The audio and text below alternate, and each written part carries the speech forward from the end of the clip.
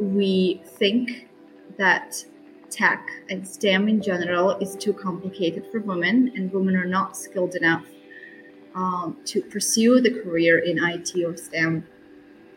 Even at schools, when we have a live skill sessions, groups are divided by male and female, and then male go learn something technical and female are taught how to cook.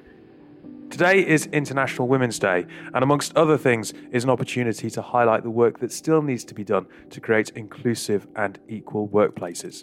As you can tell from the excerpt of our first interview, whilst at times it might feel that we're making progress in the UK, that's certainly not the case in many other places around the world. And as this is an international podcast, we wanted to make sure that we gave voice to the struggles faced by far too many women. We've got 3 interviews to bring you, starting with Bonu, who's based in Tajikistan, before we come back to the UK with Sarita and Michelle. But we hope that this gives you plenty of food for thought, and that you do also at the same time enjoy and celebrate International Women's Day today. This is Tech Talks, your weekly technology podcast from the Harvey Nash Group with myself, David Savage, where we bring you thoughts and ideas from some of the leading lights across our industry. Joining me for today's podcast, I've got Akish. How are you, Akish? We're a bit under the weather. Yes. Wink. But yeah, we're good. A small outbreak. Today. You know what I mean? Yeah. So today, when you're listening to this, tomorrow when me and Akish are talking, is International Women's Day. And, you know, if you're wondering why, if you're an idiot who's wondering why this is important, well, I'll just kind of refer to some statistics that state that companies with the higher proportion of inclusivity on their boards, so where more women are involved at the board level, tend to be in the top 25 percentile of the most competitive organisations. So basically, when women run companies, they tend to perform better.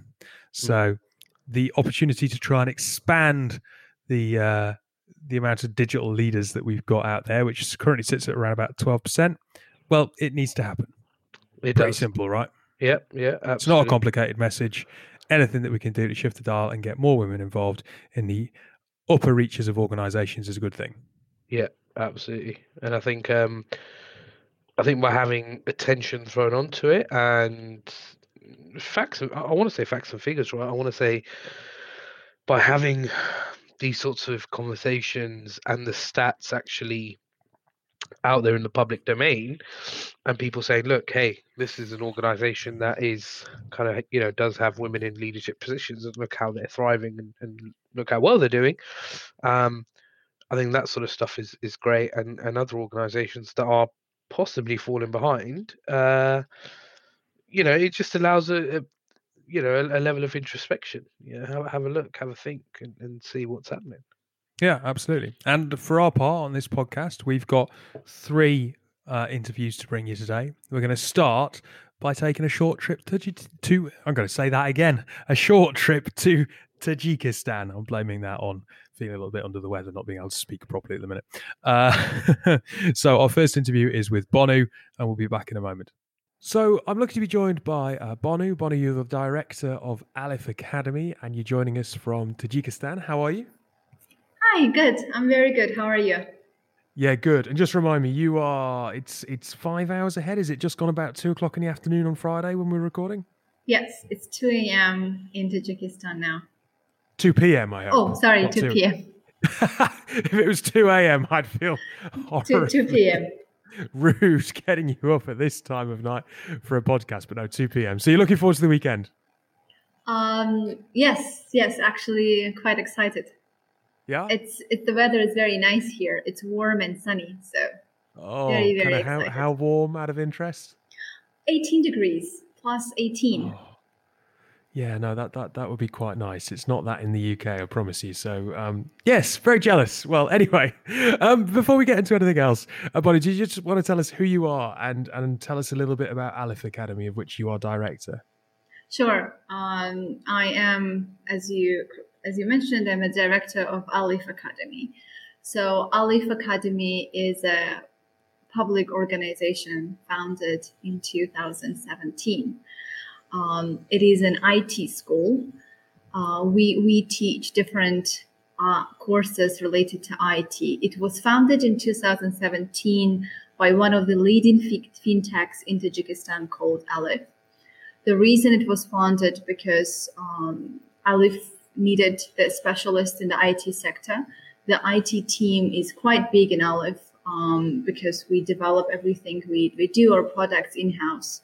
So we needed a specialist, but we couldn't find anyone in the market, those who would suit what we needed. So that's why Alif decided to have their own courses to teach young generation different skills we needed in the company.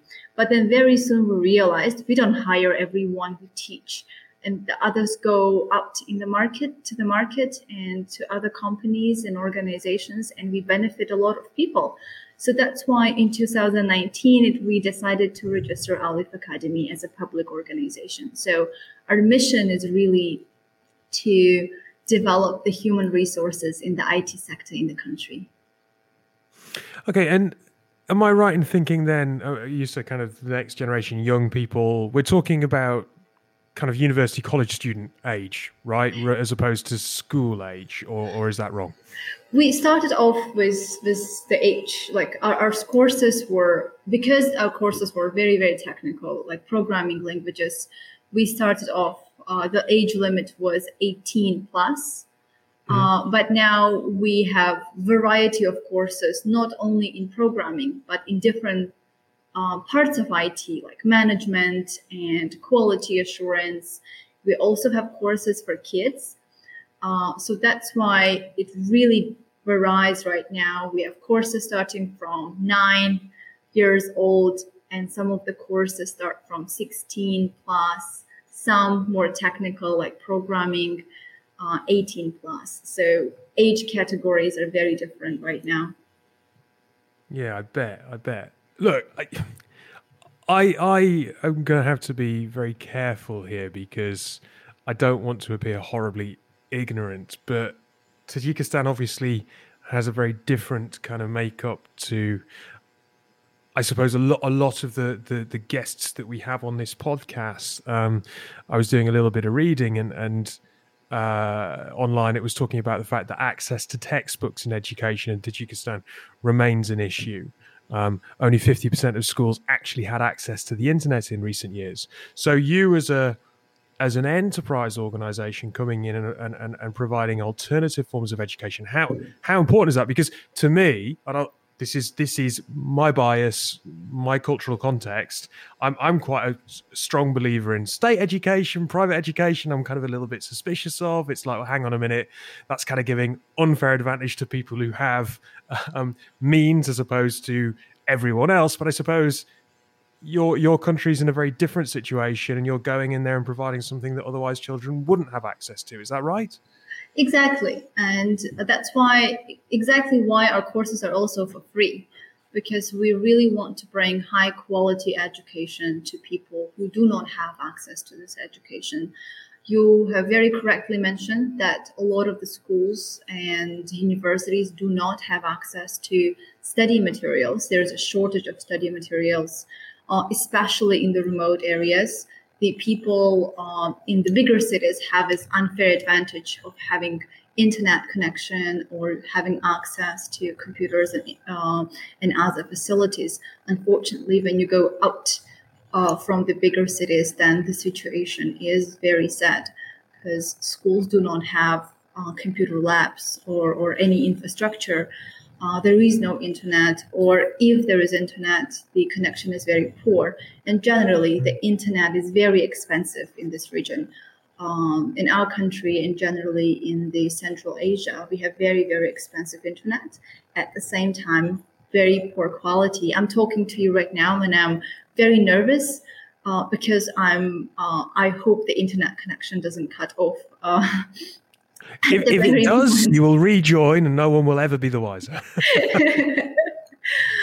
Yeah, so I think what we try to do, we really try to make education, high quality education and IT accessible. And one of the reasons was we created online platforms for our courses too, is so that people from rural areas can have access to our courses as well. We have our classes in two big cities in the country, capital Dushanbe and Khujand. But then we try to promote our courses outside of these big cities because we wanted children and students generally having access to those courses. There are so many obstacles on the way. Yeah. Within yours, look, you're obviously someone who's been very successful in the technology sector, and this podcast is going out on International Women's Day. Obviously, you are female. Are you the exception, or within your society and culture? I mean, how, if I think about some Far Eastern Asian countries, you think of kind of traditional careers for women, or the way that kind of they push women, it's kind of doctors or lawyers, maybe not technology so much. How is technology viewed within Tajikistan? How is technology viewed as a career opportunity for a woman? Well, the conversations around what professions or sectors are more suitable for women might seem a bit outdated for a lot of developed countries. But unfortunately, in the countries like ours, it is our reality. They're actually the careers which are considered suitable, whatever that means for women. And if you ask me if I am that exception, I don't know. I think I'm lucky because I had opportunity to access education from a young age. I think I'm lucky because my family has supported me a lot when, morally supported to, they showed me the value of education from the very, very young age. And when we talk about women in tech, this is actually the sector which is considered for male. There is unfortunately no clear documentation which would show an gender equality in the sector in the country. I cannot even give you a statistics which says, okay, this is the percentage of women working in tech. For example, if you take Uzbekistan, which is our neighboring country, 80% of women only in IT work in IT sector, which is such a small number. And I am sure in our country it's even less. And there are many, many reasons why. First of all, because we think that tech and STEM in general is too complicated for women, and women are not skilled enough to pursue the career in IT or STEM. Even at schools, when we have a live skill sessions, groups are divided by male and female, and then male go learn something technical, and female are taught how to cook or sew or something. So from a very, very young age, you see your reality is there are certain things you can do, like being a doctor, being a teacher, artist, and the certain things you cannot do, like technology or STEM in general, because those are male type of jobs. Look, so you've described the fact that the cities have an unfair advantage when it comes to access to the internet, and in rural areas, just getting people online is a challenge. Never mind fighting cultural barriers, where obviously, as you expressed, people think that that technology is too complicated for women. So how do you make sure that women are aware of the opportunities that are available to them? I think here from our side, we have a lot of events. We have a lot of talks and a lot of materials online which promote IT. We actually show the success stories of our students, saying that here are the people who dared to try and actually succeeded. We had a course especially for women. We had programming, introduction to programming course for girls. It was called GIS, JavaScript Girls. When we taught JavaScript for girls, it was an online course. We actually had 157 graduates from that course. But then we came across so many obstacles. Like, number one, parents do not think IT is a good career for their daughters because they think they won't succeed in this sector. Women have so many, there's so many stereotypes which hold you back from even trying. I think in our society, boys are raised to be brave and try different things, and girls are raised to be perfect. And when you know that you're not, when you're told so many times you're not good at something and you're afraid of making a mistake, you actually do not try. And I think that's a problem, is because they hear all the time that we are not good enough, then they start believing that they're actually not good in STEM. They won't be able to succeed. And what we do, we have a lot of events promoting IT generally. We talk about the opportunities in IT. We talk about the different professions in IT generally, but we also invite the female speakers who serve as role models, who speak about the challenges they came across in their journey, who talk about their work, and this actually has been helping. And one of the things we did not consider when we worked with our first group was we didn't really tackle the cultural aspect of it. But right now we're working on a new course, and what we want to do, we actually want to have conversations with the parents. We want to talk to parents and have information sessions with the parents, showing them the opportunities their girls can have. A lot of females in our country are stay-at-home moms, and IT is actually the perfect career to pursue, because then you can work remotely for any company in the world and be economically independent. We want to invite the psychologists to the course to work with the girls, and mentors to guide them through the whole process. Because what we thought is awareness and computer literacy is enough. But what we have learned, this is not, because there are so many psychological barriers that just seeing an opportunity won't help. Listening to you talk there, you raise an interesting point. With the pandemic, more remote opportunities are available. There are more opportunities to work for companies in other countries without leaving Tajikistan. How important do you think that might be? Because I suppose if there are greater opportunities to start those careers, but not because if you had to leave Tajikistan to be successful, or at least if you had to leave the country to stand a greater chance of being successful, then I suppose you are not in Tajikistan for others to see if you have been successful. Whereas now perhaps you can have a career in technology and be where you are, and people can go, well, hang on a minute, what are you doing? Exactly, absolutely. That's what we are also trying to show people, that you don't have to leave the country.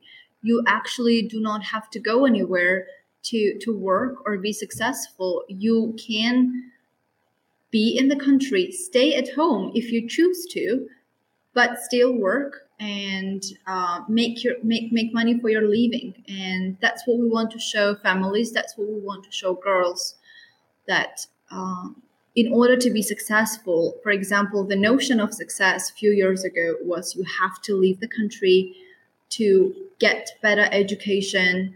You have to leave the country to find the companies who will help you to grow in your career. But right now, with the current situation, you can actually stay at home and work remotely and get access to education even remotely. I noticed from doing some reading that there has been a concerted effort from authorities to make sure that there is a promotion of micro businesses and SMEs. Obviously, that's written online. It's going to be, I suppose, the positive spin on it. And you being on the ground may feel that has been overstated, I suppose, the success. Do you think those efforts have been successful? Do you think that's a genuine kind of effort to try and grow more businesses within the country and give more opportunity? I think yes. I think definitely there has been a change. There has been a change the last few years, especially the last 2 years. Now the government is working on the initiative called IT Park, which will bring a lot of training centers together to help the small businesses to succeed, especially in the tech industry. There has been a lot of initiatives from the government to promote IT as well. So I think those have been helping a lot. But there's still so much to do in terms of providing a suitable infrastructure, including internet. So I think one of the main problems we have is expensive connection, unstable connection, lack of infrastructure. There has been efforts to promote small businesses and create an environment for them, but those are baby steps to help them, and I'm happy those have been taken. But there's so much more to do, and I'm actually happy that with the Creation Visit IT Park, I hope there will be a platform for small businesses and training centers and investors to come together and actually start working together to, develop the IT sector or support the small businesses. And look, the last question I wanted to ask you, and I suppose that is wrapped up in kind of personal experiences. You are someone who, despite the barriers that you have described, has succeeded, and you are still in the country. So how do you think people have helped you, and how do you think that you can help empower others? I think for me, I have been lucky because my family has showed me the value of education from a very, very young age. My mom's education and a lot of opportunities were taken away from her. And I think what she really tried to do to give us a freedom to choose what we want to do. My career in tech is not, I just came to tech not a long time ago. Before that, I worked in education. I worked in international development. I really had an opportunity to try myself in different sectors.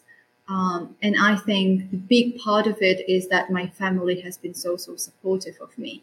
But then at the same time, I have been surrounded by young females who did not have those opportunities because they didn't have the support of their family. In my career, I did come across a lot of people who would tell me I'm too young or not experienced enough, that I should be doing something else. But because I have that support, my support system actually helped me. And what we're trying to do, we're trying to create this kind of support system for our students by leading, by supporting them, by being an example for them, by actually providing the resources for them. Those are human resources like mentorship and educational programs, but also a mental support. Sometimes you just need someone to talk to. And we're also very, very open to just have open conversations about the challenges we come across, the downs and ups of what we have experienced in the past.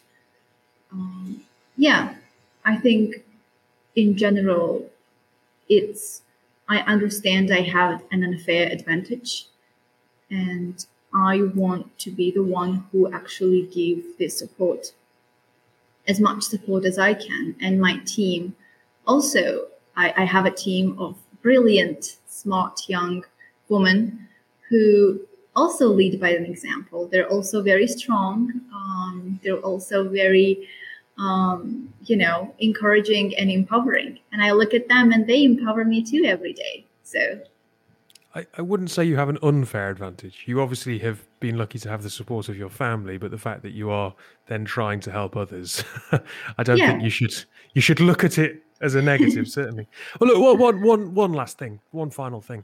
You mentioned that the opportunity for people to be successful, to stay in Tajikistan, but to work for international organizations is something that could really help. So if someone's listening, and we do have listeners who lead technology businesses, they're looking to grow, why should they tap into the talent that you've got there in your country? I think there's so much potential in people generally, no matter where in the world, but some have been lucky to realize their potential and some have not. because of different reasons: cultural barriers, stereotypes, financial difficulties. And I think giving an opportunity to those who have been deprived is something we all have to be doing by helping and empowering others. And when you give an opportunity to someone who didn't have that opportunity, they value this for so much. And I think there's so many young, brilliant people in our country who are looking for support. And I think any organization, any company will be lucky to have them as part of their teams or somehow support. I really appreciate your time this morning. Thank you this afternoon rather. So thank you for that, and enjoy the weather, enjoy the weekend. Thank you so much. Thank you for your time. It was a pleasure. You also have a very good weekend ahead. Thank you. Right. So Bonu, director of Alif Academy. I think it was really telling that she admitted that she can't even give us a percentage for the levels of female participation in tech in Tajikistan. Which is worrying, right? It's something that is definitely a little bit like, wow, okay, that needs to get addressed. But then there's a whole range of cultural, political sort of issues and stuff, I think, which is possibly for another day. But I think, well, no, I think it's worth talking about because it shows. I think we often, especially with International Women's Day, I am complacent of getting wrapped up in the UK view of the world. And then you talk to someone who's leading an organisation, but comes from a country where, unfortunately, culturally, technology is seen as too complicated for women. And skill sessions at school are divided into male and female, and the girls are taught to sew and cook, whilst the boys are taught about engineering. Yeah, and I think it's I don't know, it's the age-old thing, right, about culture and education and stuff. And I get it. I'm from a culture where it isn't like that at the moment. I'm from Southeast Asia, and it used to be back when my parents were at school, right? But I think it's something that seriously, I think from a legal perspective, if it's not driven into the syllabus, and then we have these conversations, which I'm sure we'll probably get to at some point, or today on International Women's Day, people will see it on LinkedIn. They'll read articles and stuff around STEM, and are we kind of getting hold of our females and our young girls at school, and are we teaching them the value of technology, of entrepreneurship, of leadership, these sorts of things? If we're not driving it into the syllabus at a young age, and that, let's be honest, how does it get driven into a syllabus? That is by the governing bodies, the government, that sort of level. Then how do you expect it to, kind of 15, 16, 20 years down the line, how do you expect it to materialize into females that are, capable enough and willing enough to kind of be part of these organizations? So it's a very tricky one. And we see it every year, right? International Women's Day comes around every year. Every year we're talking about the bias, we're talking about kind of spotlight on females, that sort of thing. And I think where me and you kind of fit into this, I would consider ourselves to be male allies towards it, right? And I think this year, International Women's Day, the kind of hashtag is, I think, break the bias, right? So if the bias, for example, let's use Tajikistan. I mean, I'm no political or geography expert, but if we were to use that, and the bias at the moment is towards men being taught engineering, or being taught kind of the technology or that sort of skills, then we need to break that. And by what they're doing at Alif, I think it's great. Like, they're at least spotlighting or causing some attention on that matter. I also think that it's a really brilliant kind of case study for why access to technology is an important thing, because she talks about cities having an advantage. The internet just isn't available in rural areas, but if you can get the internet to those places, remote jobs now are something that people can do, because the opportunity to leave the country is small, and therefore bringing jobs to Tajikistan and literally bringing digital opportunities to that country can make a difference, can change that needle. Because at the minute, if you were in a situation where technology is seen as too complicated for women, and they don't even have access to the internet anyway, how do you expect to make progress? But if you do get access to the internet and you do say, right, now some of these girls can become women in the sector and stay in country and change opinions, that can be really powerful social mobility and cultural change agent. Yeah, absolutely. And I think again, we sometimes think about our UK hat, right? We sometimes think with our UK lens of every organization being, FTSE 500, and, organizations being the ones with the big buildings in the city in London and that sort of thing. But there are millions and millions of organizations around the world, millions of employers.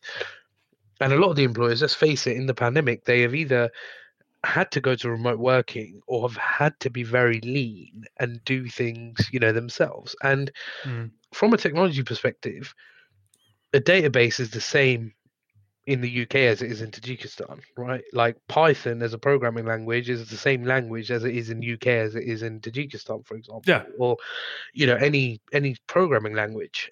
Technology is an international language. Exactly. So the fact that there can be so many employers that can literally say, look, we are happy to kind of, get people in on a remote basis. Let's be honest, it's helping them because they're saving on a lot of overheads.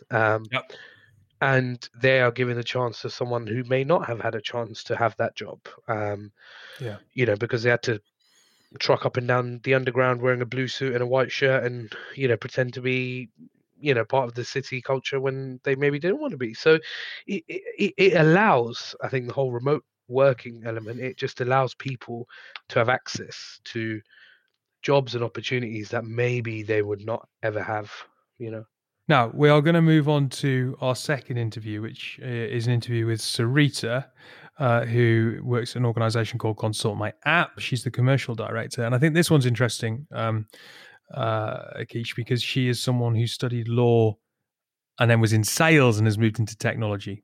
So we're talking about broadening out the opportunities or broadening out the industry and sector to a wider pool of candidates. She's a brilliant example for this.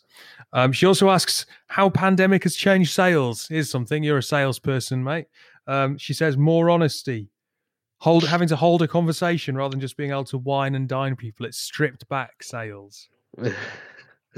Yeah, I'd agree with that. I think empathy's become a massive part of sales. Empathy always used to get thrown around in sales trainings, right? Oh, have empathy and show empathy, that sort of thing. But I think genuinely over the last 2 years now, people do have that, and I think as a salesperson, I've got a lot more empathy towards people. Possibly less cynical as well. I'm just giving my opinion on it. I think you actually begin to realize there is more to a person than that kind of robotic Monday to Friday 9 to 5 or whatever type of person, and you tend to develop a bit more of a relationship with people.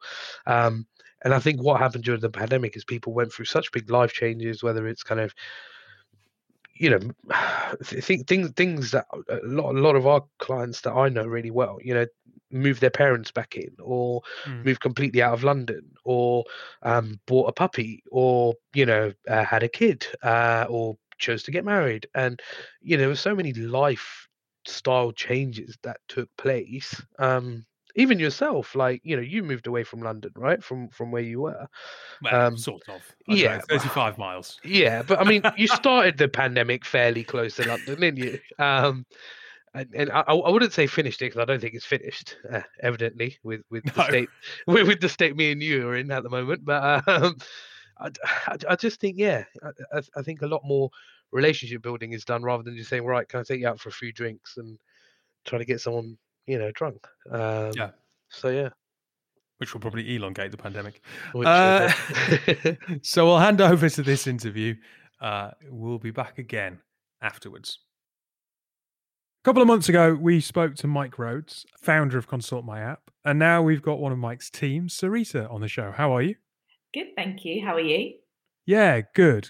Look, we wanted to talk to you specifically because it's International Women's Day. So thank you for taking some time to kind of out of your working day to have a chat with us. No worries at all. With pleasure.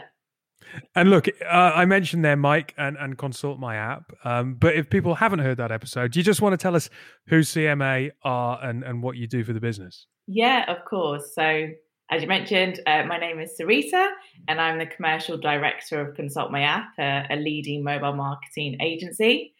So who are CMA? We specialise in professional and managed services in the app marketing space. So all the way from strategic and project management through to delivery and execution.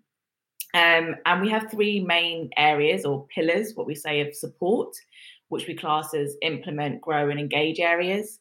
And the reason for this is so we can actually touch each area of an end user's lifecycle journey on the mobile app. So it can start with really our customers' MarTech setup. Is it set up for success for a performing app and for the app to perform really well? Is your data obviously talking to each other and connected in the right way? All the way through to acquisition. So if you're scrolling on Facebook and Instagram and you see an ad for to install an app, that may be from CMA, all the way through to post-acquisition. So when you're getting notifications or emails for, a pair of trainers that you're looking to buy, that can also be... Which is a regular for me, I'll be honest. Trainers, absolutely. Absolutely. So, and then I mentioned, obviously, delivery and execution. It could be copywriting, HTML, email design, you name it, where we can supply those areas. And really, we believe all three areas that I mentioned, the implement, engage and growth areas, need to be working in unison to have a truly mobile marketing successful setup. So here's a question. You work in a technology organization. Yes. Would you count yourself as a female technologist or not? That's a good question. As commercial director, I would probably say not. I mean, I work in tech. Whether I'm technology expert, probably not. However, I love the fact that I work in tech. It's, everything around and everything we're doing nowadays is all around tech. So in that sense, yes. But whether I'm a technology expert, that's another question. I didn't really ask if you're a technology expert, though. What I'm interested to know is whether or not you consider yourself to have a career in tech. Well, then, yes, absolutely. Yes, I do. Because your background is, hopefully I've got this right, you did a bachelor's in business management, and then you've got a graduate diploma in law, right? Yes.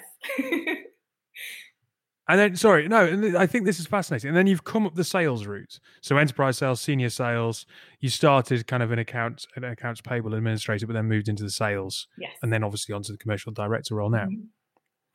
Mm-hmm. Because increasingly, people are beginning to question whether we have a too narrow focus, especially, given that this is International Women's Day and this is a technology podcast. We often report about female participation in technology being 15%, 17%. But then some people are beginning to say, well, actually, no, it's 30% because we need to redefine what a tech career is or what a role in tech is. And if you look at the kind of the way that technology is spent outside of the traditional tech department, you've got HR and finance and so on, really spending money on technology, enabling technology solutions within their business. It's like, is that a technology career? And I suppose you're very, very typical of that individual who now definitely works in tech. I get that it's debatable for you in your mind. Are you a technologist? Maybe not a technology expert, but a technologist. Yeah. And yet there is this idea around, should we reclassify a whole bunch of roles as being in tech? I mean, when you put it like that, then yes, I would definitely say that I have a career in tech. And when someone asks me what I've been doing for the last 6 years, I would say I have been working in software and in technology.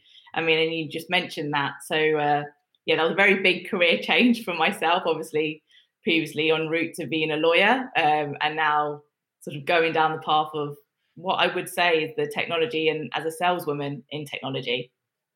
So you were on the route to being a lawyer. Yes. Let's unpick that. How come you're not a lawyer? Yeah, that's a really good question. I'd probably say I don't really like lawyers. Am I allowed to say that? Can I say that? Yeah, absolutely. You're fancy. Well, I did a lot of work experience in law. I obviously did a graduate diploma in law as well after doing my undergraduate degree. It was still a very big passion of mine. I just didn't think it fit my personality and what I thought was, something that I would like to progress forward in a career. And then I think I was looking for a role that allowed me to be more personable, that allowed me to speak. I love to talk. Sometimes people can't shut me up, but and it's sort of this role within sales actually fell into my lap, and it really did resonate with myself. And that's how I progressed forward into a saleswoman in tech. Often when we think about technology and we think about, and I'll say girls because I mean women in secondary education. Yes. So GCSEs and so on. Often when we think about women at that age, parents and teachers can dissuade them from STEM-related subjects and push them towards traditional roles, rightly or wrongly. Kind of parents and teachers seem to be, unfortunately, kind of really at the crux of that. Did you find that there was positive pressure trying to push you into law because they saw that as a route that they would like you to go down, when perhaps there might have been other opportunities or other avenues, I suppose, that were better suited? Yeah, definitely. And again, not to be stereotypical, but not only am I of a background of being a woman, but I'm also of an Asian background. So for me in particular, going down the path of being a saleswoman in software was a bit of a shock with my family. They found that really strange to get their head around. It wasn't the typical doctor or law or account route. It was, okay, so you're a woman and you're going to go into tech and you're going to be a saleswoman. What does that even consist of? So it did take a few sort of years to come around. Not that they were ever against it. They've always been very supportive of myself, but they didn't quite understand what that consisted of because of this potentially backward mentality of what a salesperson looks like. And then also, I mean, what is software? What is tech? It's so broad. And as you mentioned, there's so many different sort of other roles that are factored into technology. Where do I sit? Since then, been, for me, I think very successful in the last 6 years. Well, yeah, absolutely. Otherwise, you wouldn't be in the position that you're in today. But look, when you say a backward vision of a sales role, yeah, what are you alluding to there? Well, even myself, I think I had a lot of education around what is a sales type role. Back when I was a girl in secondary school, I knew sales as door-to-door salesman or selling things at Currys and PC World. Who knows? It took a lot of education around what is behind that. And even when I actually branched into that career within sales, I was actually told by a woman, the CEO of the company actually, that I would be too nice to make it in sales. And I actually questioned her and I said, what does that mean, too nice? Because now, fast forward 6 years, that's actually what I believe has formed and I guess made me the successful person I am today, because it's made me more personable. It's actually created a lot of the deals that I've won on the back of being this too nice of a personality. So it's a bit of a strange one. And I would like to educate potentially more people on, it doesn't need to be potentially like a bullish salesperson. It can be just forming a relationship, being conversational and taking it from there, really. Where sales is concerned, how do you think the pandemic has potentially affected the way that salespeople conduct their business? Because the traditional view of how you go about sales, the very process of sales, has had to be called into question, right? Yeah, absolutely. I mean, pre-pandemic, I was flying here, there, and everywhere, doing dinners, wine and dining, as they like to call it. And don't get me wrong, absolutely loved it, lapped it up. But obviously, pandemic, it's now over Zoom or meetings. And then it got to the stage where people weren't always on cameras because they didn't want to be. They were still probably in their pajamas, say. So it was very then much just my voice having to carry the conversation and make sure it's engaging, and you then actually form a relationship just through, via a computer screen. So it has definitely changed a lot. But I wouldn't say it's been for, the worst. Don't get me wrong, I do miss the wine and dining. But it's different. But do you think there's a greater degree of honesty about sales now? Like I've worked in sales for many, many years, and it was always people buy from people. Yeah. But what you're saying here is prior to the pandemic, people didn't buy from people. People bought from people plus nice things. Whereas now it really is a case of people buying people because the nice things weren't able to happen for 2 years. I mean, I wouldn't say that it wasn't that way with the wine and dining. Don't get me wrong. I mean, I think there was still that people buy from people. It may have changed. I think a lot of them were like, oh, we'll take you to see an England game and you can go to my box office or what have you. But yeah, there is a lot more honesty around now, being via Zoom or Teams or Skype, whatever the form is. You have to strip that back. You have to be able to, it is more holding a conversation with someone and keeping them engaged, and then actually, I guess, executing the value that you're looking to sell to them and make sure that they are believing in you in that. Now, I read some interesting research recently that said that if you want to get girls as young as 6 to 12 years old interested in technology, if you wanted to get them to carry on technology as a career option, you had to get them interested in technology in the ages of 6 to 12. It was almost like you've got a language acquisition app that switches off around about puberty, in the same way that we struggle to pick up foreign languages after that age. And it's interesting that you talk about kind of school, the only exposure you'd had to sales is door-to-door sales. And then obviously technology, it's, well, what's software development? Is there still a case that where women are concerned, lots of these jobs, not just roles in career, coming back to kind of, should we redefine what a technology career looks like? Lots of these jobs across all professions are just poorly communicated around what they are, what the opportunities are, what skills you need to thrive, and that we really need to carefully think about how we frame all sorts of different opportunities to make sure that people can get enthusiastic about them from a young age.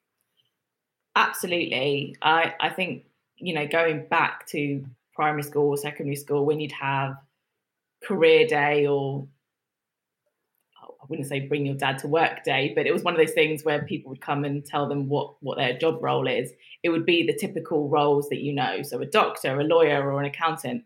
It was never that technology. But I think nowadays, and I see it with my own family members with young children, I mean, they're learning now through iPads and technology. So it's shifted massively, I think, from when I was in school to now. So whilst I completely agree that there is definitely more room for that exposure and education around the different avenues that someone can go down, whether that is down technology route, absolutely. I think it's far more ahead of the game in comparison to where I was, when I was back in school. Well, look, it's been fascinating to chat to you. Given that we are really focused on International Women's Day, and we would love to get more young women involved in the technology industry, especially people coming at it from an atypical background, someone who's come to the industry who didn't study technology. What would your advice be as a final piece for this interview? Yeah, I would say probably my final piece of advice would be for women that wanting to change their career, whatever age, or break into an industry that is potentially known to be male dominated, or, a bit afraid, or to not be afraid, I would say, you can make your mark, you can make your stamp in that world, in that industry, and you can very much succeed. I am an example of it. So, yes. Look, Sarita, thank you very much for your time. No worries at all. Pleasure. A couple of years ago, Michael and Jacob, two friends from London, were both thinking about their consumption and sustainability as a whole. Michael, a professional footballer at the time, realised he had no options when it came to sustainable sportswear. Overconsumption and underuse was all too common. Hilo was born, a sportswear brand fighting for the planet by changing mindsets. They've started with a running shoe made with 7 natural materials, and the shoe can be recycled at the end of its life. As a company, they've offset their carbon to beyond zero, making them carbon negative. You can find out more about Hilo and support their mission at hiloathletics.com. That's HYLO. We support the Hilo movement. Right, welcome to part 3 of the show. 3 interviews to bring you. We've got an interview now coming up with Michelle Barnett. She's the UK Delivery Director from FleetCor, talking about the fact that this year will be an interesting year on the back of the pandemic. And I think that's a fair one, right? International Women's Day. Let's not say it's had a reset, but there's been a lot of focus, I suppose, Akish, on the role that women have had to play in the home and at work all at the same time, chiefly looking after the home, educating children whilst holding down jobs. And I think, in this, Michelle Barnett talks about the reaction from male colleagues and male allyship is something that is a byproduct, perhaps, of International Women's Day. Well, I would imagine that over the last 2 years, a lot of men have been acutely more aware of just how much women in stereotyped traditional roles have had to do, as well as holding down jobs. I think so. And I think if I think about it, I don't necessarily think it's males didn't know and now they know, right? I think it's more males now understand how hard they've seen it. Yeah, and without kind of being judgmental here, which tell me if I am, but I think because a lot of the traditional males that were possibly married, with kids or whatever, or had a partner who was a female and didn't really see the struggles that they do on a day-to-day basis, as well as then their own career. I think the pandemic has allowed them to have a bit of a kind of microscope into their life, and then they've gone, whoa, okay. So that is a lot different to maybe what I'm going through and what I do, and I think that's been massive. From that side, and I think male allyship has become a thing and increased because people now understand that actually, hang on, we as males, as so to speak, I don't want to say dominant, but the privileged, yeah, as the kind of privileged gender, we need to come in and actually show that females can do this as good as us, and if not better sometimes, and they need to be given a chance as well. Right at the top of the podcast, talking about more women in the boardroom, top 25 percentile of organisations in terms of competitiveness. So better than. And also, it flicks you back to one thing that I'd read last night, actually. I can't remember, it was some magazine who put it up, and they were talking about gender stereotypes in media.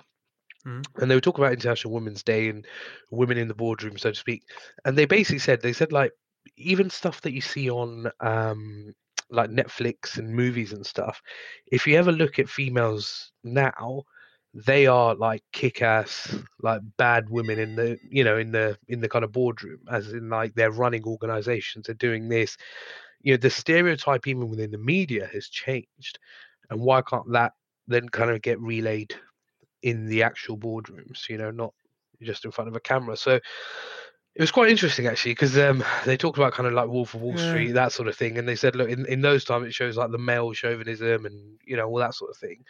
And now they were talking about, I can't remember what they were talking. I think it was like Queen of the South and all these places where it was like females running massive organizations and conglomerates, obviously on TV, but just saying how it's kind of shows that the power not the power. That's maybe wrong. It's that thing, isn't it? You have It's the to see what shift. you can be. Yeah. And we have woken up, maybe, fingers crossed. I don't know. I don't want to say we've woken up like we've fixed it around things like Me Too and inclusion and equal representation. But media has certainly become a lot more aware of how it represents women in working environments. And maybe it's the case that the real world has to catch up a little bit. But if it sees it on Netflix and whatever else, then there's a better chance. It's subliminal, right? It's subliminal. It's being ingrained into us, right? Like even in our lifetime, like, you know, when I was young and I used to watch TV, like I was watching a lot of football yesterday, for example, and a lot of the presenters were female, like the main anchors of, you know, the shows and stuff. And I remember when I was growing up, there weren't any females doing that job, right? You flick onto the news, everyone's watching the news these days to kind of find out what's happening in Europe and these sorts of things. A lot of the time, it's females, and I just think it's, I think it's great, to be fair. I don't think we are at the end of it where, you know, we've got everything and everything's all good. I just think we need to keep having these conversations. We need to keep talking about it. The people that we're partnering with today, as Harvey Nash Group, I think is great. And we just need to keep having discussions like this and need more male allyship, I think, because that's where the success will be seen quite quickly. Yeah, I agree. Well, look, we'll hand over to this final interview. Akish, thanks for your time. So I'm chatting to Michelle Barnett. Michelle, how are you this morning? I'm very well, thank you. Monday morning, ready to go. Absolutely. And you are at FleetCor? I am. I'm at FleetCor. I've been here for, pre-FleetCor, so 23 years in total. So FleetCor acquired a company called Key Fuels in 2006. Mm-hmm. And I was part of the team that developed our kind of GFN system that processes our payments for business-to-business fuel card transactions, which is used by Shell. So, and then moved into application support and setting up a kind of formal support ITIL practices team across Europe. Our International Fuels. And now I'm the UK Delivery Director for Technology, so look after our UK fuels businesses and ensure that the initiatives that they want to invest in, we deliver them on time and to budget as much as possible, anyway. And look, we're talking to you because International Women's Day is tomorrow at the time of recording. So as you said in the introduction, it's Monday morning. Yes. And you've been at FleetCor pre-FleetCor for 23 years. As someone who is a technology leader and is a female in the industry, well, every year we have International Women's Day. How do you kind of view the impact of days like these? Have you felt that it's made a difference to the organisation or to the industry over time? Yeah, absolutely. Within FleetCor, last year we had and this year we've got events across the globe, and everybody comes together, and it's a real catalyst for opening up conversations around the challenges that women face, not only in technology but across the organisation. And I think this year is going to be really important because with the impacts that we believe women are going to face after COVID, I think that putting women's careers back, that, you know, the flexibility, the fact that childcare falls mainly on women during COVID and the impacts that's had, that this year there'll be some interesting conversations. We've got panels with guest speakers coming in to just throw it out there. And people are fairly honest, which is great. It's great to have a day that women can really say, well, actually, this is really challenging. And it's interesting sometimes to hear the reaction from male colleagues. They just have never thought about it. Not that they intentionally are biased, or it's a way to kind of put the light bulb moment on, and you can see that happen with some of the conversations. So yeah, it's fantastic. You say they're kind of put the light bulb on, and men are not consciously kind of unconscious, but allyship, has allyship been something that you've really seen kind of strengthen over? It feels like over the last 2-3 years, it's something that's come much more into the foreground as well. Yeah, absolutely. And me being quite senior in the technology team, so I'm in the IT leadership team, and other than our HR partner, I'm the female in that team, and I do feel that I have a lot of support, and I feel that I'm promoted amongst my colleagues, and I've got respect. And for me, in my role, it's really important in the organisation for me to support other females that are starting out on their career. And critical is to have that confidence. I think that one of the key things that women perhaps suffer with is when you're in a room full of men, you feel a little bit intimidated, and to have women role models in the organisation that can support you. And we've set up our women's network in FleetCor over the past couple of years, and just having that network to go and talk to younger females in the organisation and mentor them into ask for what you want, push for what you want is really important. Yeah, absolutely. So that's obviously kind of the internal aspect of things. What do you think we can do with regards to education, with regards to, going and talking to girls still in maybe secondary education, or then women in further education and higher education, to help make sure that there are more people coming through and aware of the opportunities available to them in industry? Yeah, I mean, we recently started an apprenticeship program. So I think it's really important to go into schools, go into colleges, and demonstrate that technology isn't. I think there's still a stigma associated with technology being a male-dominated industry, and to a certain extent it still is. But I think what I've seen in the past 3 or 4 years, when we've moved towards agile working, and actually women do fantastic in the agile working. They're facilitators. They are enablers, and there's a lot of roles in agile that allow women to come into technology, and you can move around in roles, scrum masters, the product owners in our organisation. So I think getting out there and understand and showing women and young girls that technology isn't sitting in a corner coding now. It's actually having conversations about solutions. Technology is nothing without people. If you've got a solution that doesn't actually give any value to the real world, then it's not really worth building that technology in the first place. So recognising the opportunities that technology bring to the world is really exciting. And I think that we need to get out there and start generating the passion within schools and colleges. So, yeah, it's definitely something that we should all be doing, going out there and spreading the word. Yeah.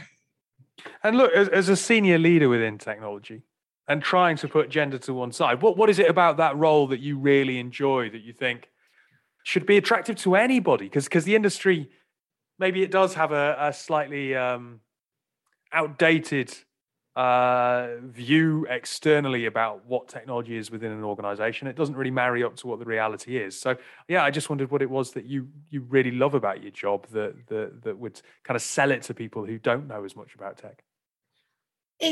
For me, it's the problem solving and people aspect. So you bring them both together, and technology is part of it. It's not the whole of it. It's always been about, I have a problem and I want to solve it, and what's the best way to solve it, and removing some of the blockers that we've got, manual, taking hours to do things, and just seeing how you can push the boundaries.